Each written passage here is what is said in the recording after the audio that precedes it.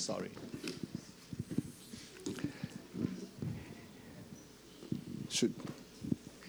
Okay.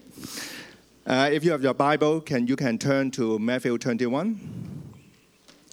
We are reading from Matthew 21, verse 1 to 11. The title is Jesus Comes to Jerusalem as King. As they approached Jerusalem and came to Bethphage on the Mount of Olives, Jesus sent 2 disciples, saying to them, "Go to the village ahead of you, and at once you will find a donkey tied there, with her coat by her. Untie them and bring them to me. If anyone says anything to you, say that the Lord leads them, and he will send them right away." This took place to fulfill what was spoken through the prophet. "Say to Dr. Zion, see, your king comes to you, gentle and riding on a donkey, and on a colt, the foal of a donkey." The disciples went and did as Jesus has instructed them. They brought the donkey and the colt and placed their cloaks on them for Jesus to sit on. A very large crowd spread their cloaks on the road, while others cut branches from the trees and spread them on the road. The crowds that went ahead of him and those that followed shouted, "Hosanna to the Son of David! Blessed is he who comes in the name of the Lord! Hosanna in the highest heaven!" When Jesus entered Jerusalem, the whole city was stirred and asked, "Who is this?" The crowd answered, "This is Jesus, the prophet from Nazareth in Galilee." This is the word of God.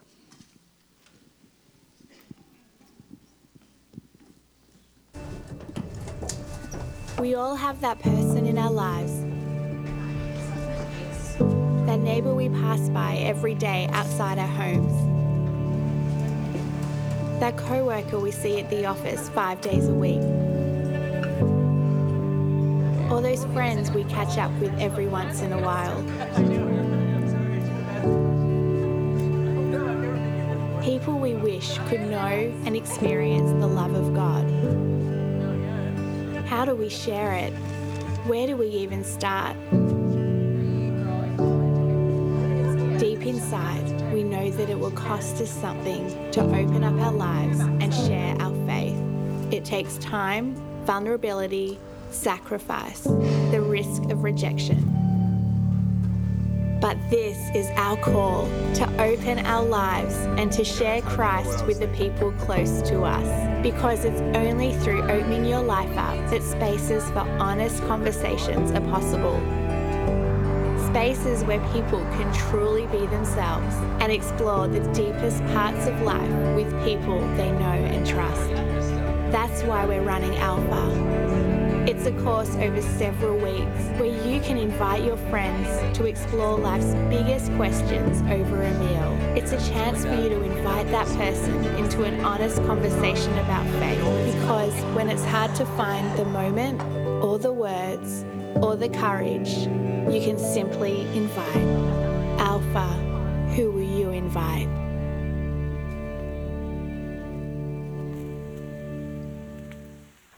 Morning, everyone. Morning to you guys at home who have tuned in. We have many of our families are away today, and partly because we don't have kids' church on, families either choose to stay home or they're away on holidays, they're travelling. So we do have an activity sheet for you, boys and girls, if you would like to do that. There's a word finder and a colouring in thing on the back. And I do have some Easter eggs for you. Today, what we normally do is I give you the Easter egg if you complete the thing at the end. I probably don't have enough. How many kids do we have here? If you're a kid, stand up. I want to count you. You're slow learners, these guys. 1, 2, 3, 4, 5, 6, 7, 8. Down the back, 9, 10, 11. Oh, there's enough for 11. I was wondering if there's enough for 2 each. Probably not enough for 2 each. Do you want it now or do you want it at the end? Now. If you would like a chocolate egg, you can come and get one now. And if you complete it,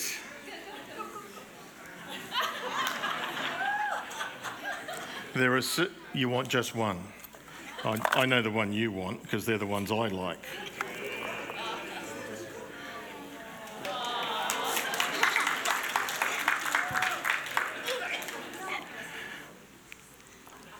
Don't take chocolates from older men. Oh, here we are, sorry. I tell you what, I'll put them on the floor, just take one. Gee whiz. You kids eat this morning? Yeah. Oreo. There's more. Taking the Oreo. Oh, okay. I wanted the Oreo. There's one on the floor. Could you pick that up for me? Thanks. You don't have to have that one. You can pick whichever one you want. Not that one. You can have that one. How many were there? 11. 1, 2, 3, 4, 5, 6, 7, 8, 9, 10, 11. 12, 13, 14, 15. 4 for me. Okay, if you do the colouring in or if you do the word finder, if you get it all completed, and if they're doing a word finder, you've got to find all the words to get another chocolate. If you're colouring in, don't go outside the lines. Okay. Mums and dads, if you were doing it, you're doing it simply for the joy of it. You do not get an Easter egg. Remember these? The leaves? I want to remind you of them and encourage you to have a look at the tree that we have down there with the names on it. And every time you see it, just pray that God will work on the hearts of these people. Because He's got to do the work. We can't do it. And our job really is simply to give the invitation.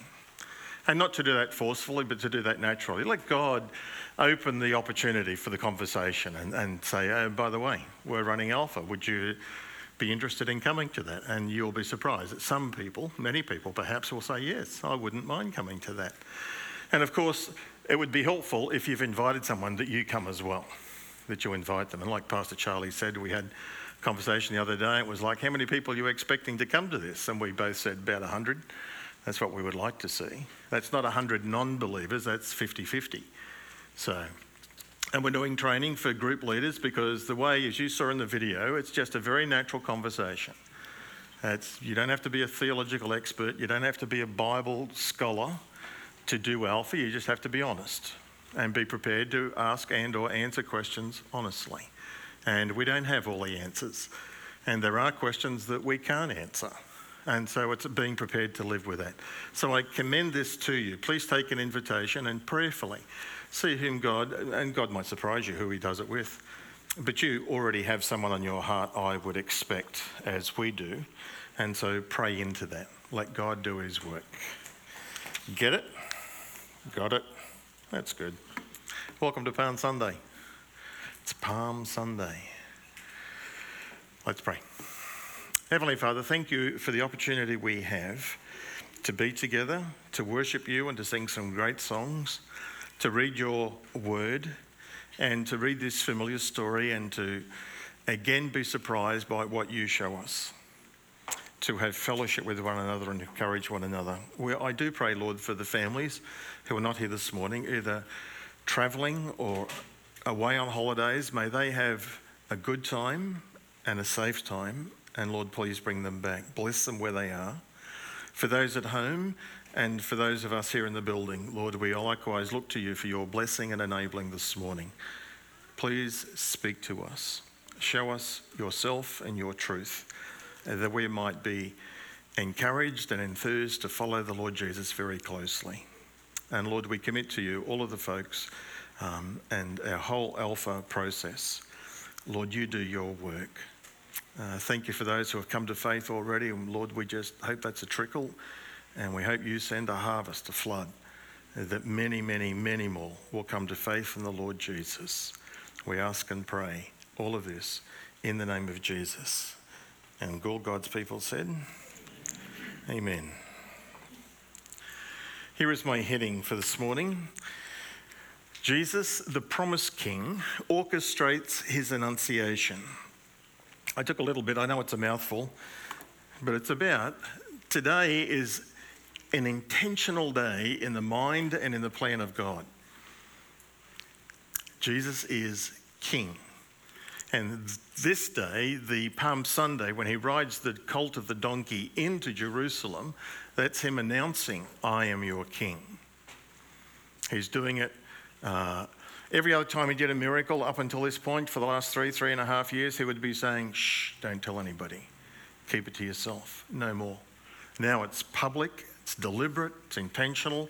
I am your king. I am the one who was promised. I am the one who was predicted. I am the one who was prophesied about. I am your king. And he's announcing this, and he's the one who is orchestrating it. Jesus is the one who made these plans. Whether in terms of arranging it ahead of time or just in the providence of God, being responsive to that which the Spirit of God was prompting him to do. We're going to work our way through this passage in just a moment. But Jesus is the one who stages this. It's intentional, it's deliberate, and he's basically throwing down a challenge to the leaders who have been pussyfooting around for several years. They're on the edge of rejecting him, and now he's throwing down the gauntlet, and he's basically saying it's time to act. Do what you're going to do. I am the king. Bow your knee before me and accept me, or kill me. It's as blunt as that. In fact, Timothy Keller quotes a guy whose name is Reynolds Price. He wrote a book called The Three Gospels, Mark, John, and his own translation or interpretation of the Gospels. Reynolds Price says this: when you read Jesus carefully, he is saying, I am the absolute king. You can despise me as a lunatic, or you can serve me completely, but there is nothing in the middle. There's no halfway step. Crown me or kill me is how Keller expresses it. I want all of you, Jesus says, or I want none of you. I can help you, but only if I am your king. I'm not a consultant. I'm not a counselor. I am not a helper, the Lord Jesus says. I am king. Bow your knee before me or reject me.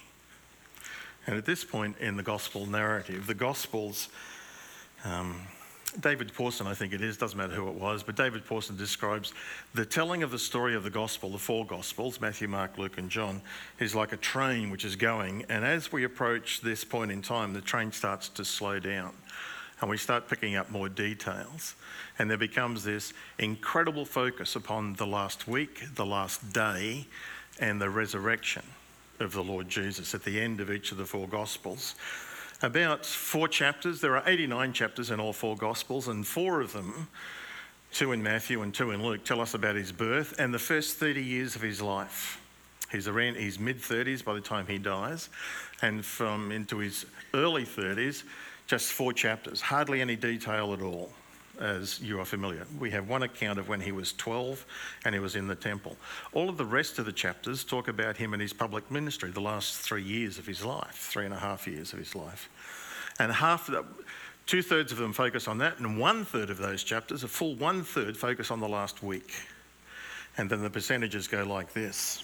Luke devotes 25% of his entire gospel, 1/4 of it, to talking about this last week, the last 24 hours, and the resurrection of the Lord Jesus. Matthew gives 29%, Mark gives 38%, John gives almost half. He's 48%. Half the Gospel of John is about this last week. His death, the upper room, communion that we've had this morning, his crucifixion and trial and punishment, and his resurrection. There is this massive focus in the Gospels because that's why Jesus came into the world. He didn't come simply to be an example, he is, but he didn't come primarily for that. He didn't come primarily to teach, though he did do that. He didn't come primarily to perform miracles, though he did that. The primary reason why Jesus Christ came into our world was to save us, to die in our place, and so that we could be redeemed and he could be our acknowledged king. That's why he came. Just before we get to this story, just to tell you about Jericho, Jesus has, halfway through the Gospels, Jesus says, I'm going to Jerusalem. And we know where he was just before in Matthew 21, where he grabs the donkey from Bethany or Bethphage. And he's been in Jericho, where he healed a little tax collector. His name was Zacchaeus. There were 2 blind men just on the outskirts of Jericho as Jesus left that, heading towards Jerusalem. The 2 blind men were healed, and one of them was called Bartimaeus. When you leave Jericho, it's a distance of about 24 kilometres up to Jerusalem, roughly, but you ascend 1,200 metres. In old lingo, you're going to go 15 miles and you're going to ascend 3,600 feet. It's pretty steep, isn't it? Uphill. So they talk about going up to Jerusalem. They are literally going up to Jerusalem. Well, Jesus has made that trip and he's come to his most favourite place, probably in all of the land of Israel, Bethany. Bethany seems to have been his favourite place because 3 of his closest friends lived there. Their names were Mary, Martha, and Lazarus. 2 sisters and a brother who lived together. They were never married, but they became very close to the Lord Jesus. And he loved spending time there, and there are numerous, half a dozen references to his encounters there. He arrives there perhaps on the Friday afternoon. He spends Friday night and the Sabbath with these friends in Bethany. And then on the next morning, he gets up and he's going to go to Jerusalem. Sunday morning, he gets up. Surrounding the city of Jerusalem, the city of Zion is here, and surrounding it are all these hills. And so these hills are higher than the city of Jerusalem, and so with this being Passover time, millions of people would have moved to Jerusalem for the celebration of it, and they would have been camping around on the ridges and everywhere else. To the east is the Mount of Olives, and to the south of the Mount of Olives, as you come from the top, there is Bethany, and then there's, we say it in English, Bethphage. It's probably pronounced Bethphage. It's a very small little village, not far from, you can see it from Bethany. And it's there that Jesus will send the 2 disciples to grab this colt of the donkey. He then descends and going down to the south around the Mount of Olives, across the brook Kidron, and then up into the city of Jerusalem. That's where he's going. That's what he's doing. Let's just have a look at that. As they approached Jerusalem, they came to Bethphage on the Mount of Olives. And Jesus sent 2 of his disciples ahead of him. We don't know who the 2 were. People like to guess, but we're not told. We don't need to know. And Jesus said to them, I want you to go into that village ahead of us, Bethphage, and at once you will find a donkey tied there with her colt by her. Untie them and bring them to me. We are told in another gospel, Matthew doesn't tell us, that the colt on which Jesus is going to ride in a moment had never been ridden by anybody else. The colt next to the mother, of course, would have gone through a training process. You have to break it in. Well, no one had ever sat on this colt. It hadn't done the breaking in process. And Jesus says, if anyone says to you, what are you doing? And in the other Gospels they do. Then simply tell them, the Lord says to them that he needs it. And then he will send them right away. In the other Gospels, it sort of, on that end of it says, tell them that the Lord needs it and that he, the Lord, will send it back straight away. That when I've used it, I'll send it back to them. But in Matthew, he tells us, say to them the Lord needs it, and the owner of the donkey or the colt, he will immediately go, oh, okay. Jesus is acting like a king. Kings had the right in the ancient world to sequester anything that they needed for their own transport. So if the king says, I want your donkey, then yes, your majesty, you can take my donkey and you can use it. It's remarkable. Verse 6, jumping over a few verses, the disciples went and they did just as Jesus had instructed them. There's a lesson for us, isn't it? Whenever Jesus says anything to you, do it. It's as simple as that and as hard as that, isn't it? Because often the Lord Jesus will ask us to do something at a time which is not convenient for us. He is our King. And so our response ought to be like the disciples here. When Jesus tells you to do something, as he was telling these, there's a very important reason for it. You may not know what that important reason is, and it might be weird to you.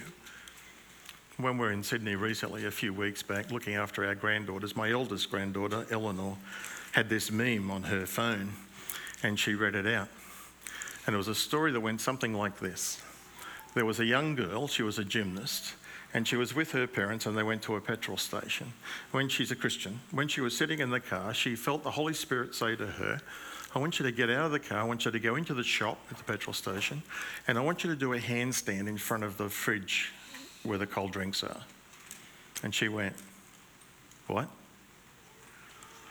Holy Spirit said it to her again. I want you to go into the shop. I want you to do a handstand in front of the fridge. She felt, this is weird. But there was this compulsion about it. So this young teenage girl gets up eventually and she goes into the shop. She goes over in front of the fridge. She does a handstand and then is heading back to the car. On her way out of the car, the guy who was in the shop, who's in charge of the shop, stopped her and said, why did you do that? She said, told him the story, I felt God prompted me and told me to go and do that. He said, a few hours ago, I'm struggling with life. A few hours ago, I said to God, God, if you're real, send somebody in to do a handstand in front of the fridge. When God asks you to do weird things, take a risk, do them. Of course, it's safe and sensible to check some of that with other wise counsellors, other trusted people in your life. If you're a teenager, you could check it with your parents and so on, right? But at the end of the day, we need to be obedient. The Lord doesn't mind us checking it. He doesn't mind that at all. In fact, he encourages us to do so, to be wise and sensible. Otherwise, we can be tricked by the evil one, misled by our own emotions and so on. There's all sorts of deceit going on in the world. But isn't it incredible? I remember reading years ago about a young man in England who was responding to what he thought the Lord was telling him to do when he was on a bus ride going across to the other side of London. The Lord had told him to go and visit this person in this particular address. He said to the Lord on the bus as they're driving over, he said, Lord, why are you sending me? Why don't you pick somebody who is closer? The Lord said to him, because no one else will go. So God will get his job done. He'll use somebody. And God has an incredible way of being persuasive, doesn't he? The disciples went and did just as Jesus had instructed them. Let me encourage you. Let the pastoral staff encourage you, please. Listen to what the Lord says to you through his word. God speaks to us through general creation, revelation. God speaks to us primarily through special revelation, the scriptures. But God also speaks to us through personal revelation. That's where he prompts you or he puts ideas in your mind or in your heart. You need to check those as you grow to maturity in Christ with the scriptures. And these prompts will never contradict the scriptures. This has authority. This is infallible and inerrant. And we read it and follow it. And that teaches us, and it talks about this very thing, that those who are led by the Spirit of God are children of God. That's what the disciples were doing here. I wonder what the Lord's saying to you.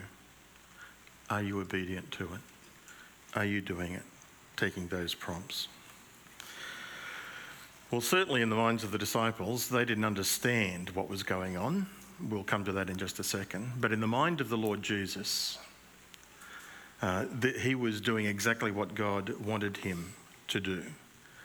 God needs your donkey. Remember, they go and the donkey's and the owner says, what are you doing untying the donkey? The Lord needs your donkey. Well, that hit me during the preparation for this talk of God needs, what happens when God says to us, Daryl, I need your fill in the blank. I don't have a donkey. I've got a car. Got a wife who's watching. Hi, sweetheart. I have books. I have associate pastors. I could give them. What's your donkey that God would say, I want your donkey? Because God, you see, is the one who was using what he has already provided to somebody else. Let me encourage you, perhaps even this morning, to take inventory of all that you have, all that you possess. You don't own it. He owns it. What we own, we take with us when we exit this world, which is nothing. only that which we have sent on ahead. He is the one who owns it. It belongs to him. He's the king. We have possession of it. We have a loan of it, and we are to use it and enjoy it. That's why he gave it to us, and to use it for his purposes and for his glory. The Lord Jesus, all through his public ministry, was always borrowing something. He borrowed a boat to preach from. He borrowed a manger when he came into the world to be laid in as a baby. He borrowed the little boy's 5 fish and 2 loaves in order to multiply them to feed 5,000 plus people. He borrowed the upper room where he had the Lord's Supper. He borrowed the tomb before he demonstrated the resurrection. God needs your donkey, and God loves it when his kids participate in his kingdom work. He gets a thrill out of it, just like we do when our kids want to work with us and to help us and assist us. There's a joy in it. And God delights, our Heavenly Father delights to see us grow and to mature and to become more like Jesus. Jesus did this intentionally. The disciples didn't know what was going on, but Jesus did. And Jesus knew this was the time. So he said, this took place to fulfill what was spoken through the prophet. Jesus is aware of this scripture.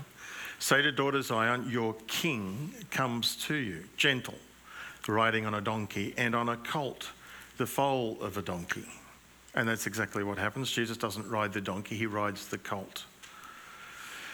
John 12:16 tells us, at first the disciples didn't understand all of this. Only after Jesus was glorified, risen from the dead and ascended, did they realise that these things had been written about him and that these things had been done to him. So they're acting in obedience and they're not fully aware of what's going on. But in looking back, as is often the case for us, looking back, you can join the dots and see how God has been leading and what God has been doing.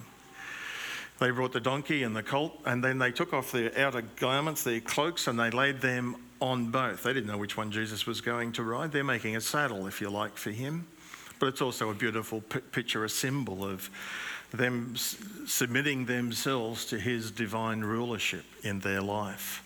And not only did the disciples do that, Jesus chose to sat on this young colt that had never been ridden. And I always imagine the colt was calm.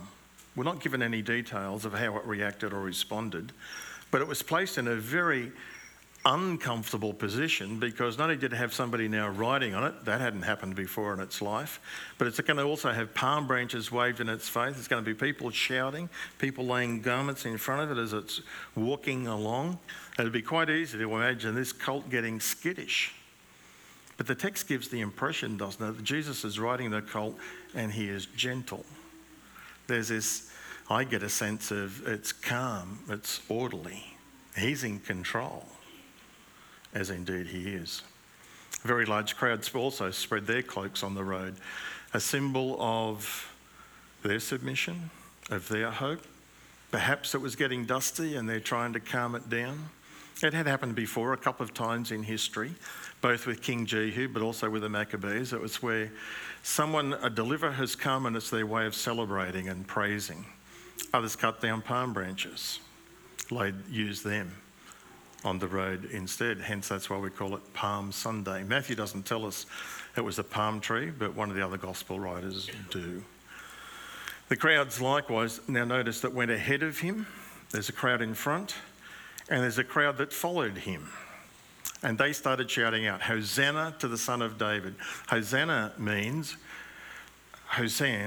save. Na means now. Hosanna. Save now to the Son of David. First time is almost that they're calling him that. Others had called him that, but now Jesus is receiving it. Blessed is he who comes in the name of the Lord, Hosanna in the highest heaven. If you compare all four Gospels, then you get, that's a summation of what they said. Let me see if I can find. If you combine it all, I came up with 5 different statements, and they're probably all there. And the authors, under the Holy Spirit's direction, have just picked which 2 or 3 they wanted to include. In the order that I've got it, Hosanna to the Son of David, followed by Blessed is the King, or the King of Israel, who comes in the name of the Lord. Blessed is the coming kingdom of our father David. Hosanna in the highest heaven, and peace in heaven, and glory in the highest. It's a combination of all those sorts of things. They're almost being whipped up into a frenzy where they're acknowledging, you're the king. For a very short time, this crowd is acknowledging who Jesus really is. He's the king. He's the son of David. He's come to set up his kingdom. And they have a certain expectation.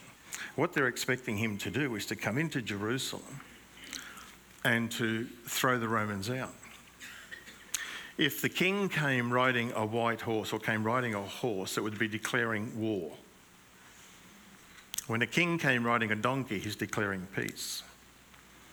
So they misunderstood exactly. They knew that he was the king, but they were misunderstanding his intentions. When he gets into the city of Jerusalem, if he was going to throw the Romans out, he would have turned right to the fortress of Antonia, where the Roman garrison was. He didn't. He got into the city of Jerusalem, he turned left, he went to the temple. And the crowd outside that was saying, "Hail to the King, Hosanna in the highest. Blessed is the one who comes, the Son of David, blessed is the coming King." All of the things that they were saying, suddenly Peter's down. And quietness descends upon the city, and there's quite a mixture in the crowd. I'll come back to that. We might come back to that. When Jesus entered Jerusalem, the whole city was stirred, and they asked, "Who is this?" The word stirred is the same as the earthquake. They were shaken. When Jesus came into the world, when the wise men came to Jerusalem, the whole city was stirred. The city was stirred at his birth. The city is now stirred at his annunciation of his kingship. And they'll be stirred again at his resurrection. The crowd answered correctly but inadequately, "This is Jesus the prophet from Nazareth in Galilee." They don't declare that he is the king. "Oh, this is Jesus the prophet from Nazareth in Galilee." Correct, but he's so much more than that. And he has just orchestrated and demonstrated his royalty, that he is the king. But they didn't get it. And this crowd that had been acknowledging him to be a king, in 5 days from now will turn and they will answer Pilate's question, "What do you want me to do with Jesus?" Crucify him. Crown me or kill me. And I can see the crowd reasoning of saying, he's coming to throw the Romans out, but he doesn't do it. In fact, he doesn't do anything like it for the next 5 days. And they turned on him. They went from acknowledging he was the promised Messiah to being, he's just another messianic imposter. Away with him. At least Barabbas did something to attack the Romans. So who do you want to release, Barabbas or Jesus? Well, Jesus is doing nothing. At least Barabbas had a go. Let's release Barabbas. You can see the crowd shifting in their mindset towards him. But of course, all of this is in the mind of God, all in part of the plan of God. God knew this was going to happen. Jesus knew it was going to happen. And Jesus embraced the will of God, even though it would lead to incredible pain and eventually his own death. The people were divided about Jesus. There was a mixture both of disciples and of people wondering who he was, and of people who were sincere in questioning him, but the vast majority of them saw him as a distraction. Mark 11:11 says, Jesus entered Jerusalem, he went into the temple courts, he looked around at everything, but since it was already late in the day, he went out to Bethany with the 12, which is what the Lord Jesus will do for the next 5 days. Every night he'll stay in Bethany until Thursday. And on Thursday he'll stay in the city of Jerusalem, in the upper room where he'll have communion, the Passover meal with his disciples, and then Judas will go out and betray him, and Jesus will be arrested in the garden at the Gethsemane. Jesus is always a person who divides people's opinion. People either follow him, love him, or they don't.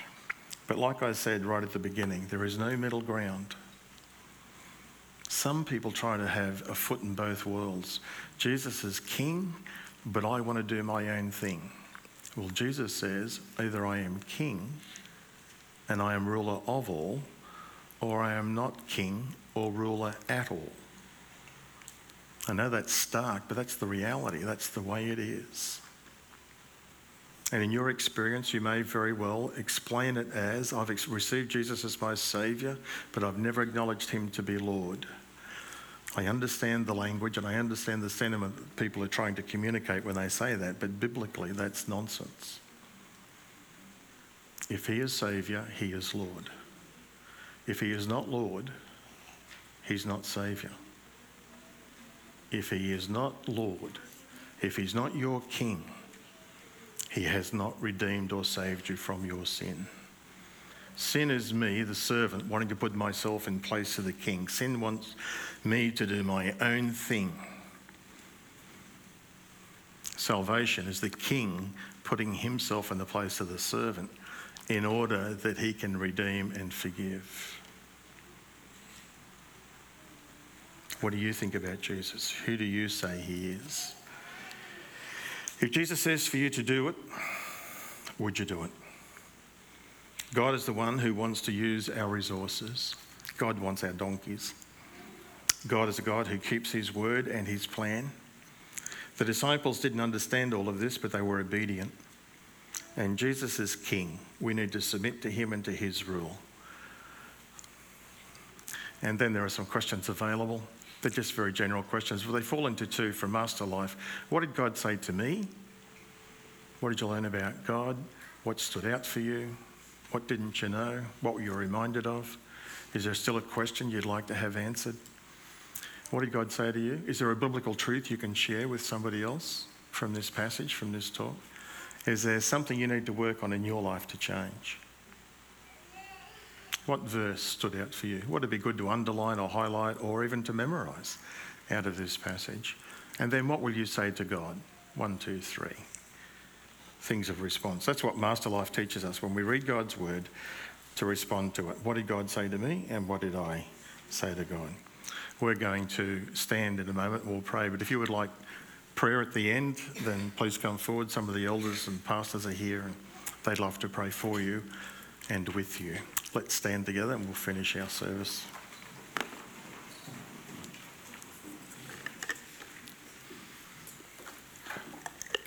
And boys and girls, if you've done your colouring in or your word search, don't forget you come forward and you may get another Easter egg. Heavenly Father, thank you that you are sovereign and in control. Nothing catches you by surprise. Thank you that you're working your purposes out in the world and in each of our lives. Lord, we want to stand in your presence now and commit ourselves to you. Lord, you're the King. Be King of our lives, each of our lives. Forgive us for the times when we take control, when we want to do things our way. Forgive us when we aren't responding to your prompts, to what you want us to do. Lord, forgive us and fill us with your Holy Spirit, that we might be your servant, instruments in your hands for you to achieve your purposes. And Lord, if there's anything that we have that you want, if you want our donkey, then Lord, make that clear and help us to be obedient to it. Go with us now, bless us in the days of this week, and Lord, open our eyes to see the opportunities. Prompt us, use us to the honour and glory of Jesus. I pray in his name. And everybody said, God bless everybody. Have a great week. Please be seated.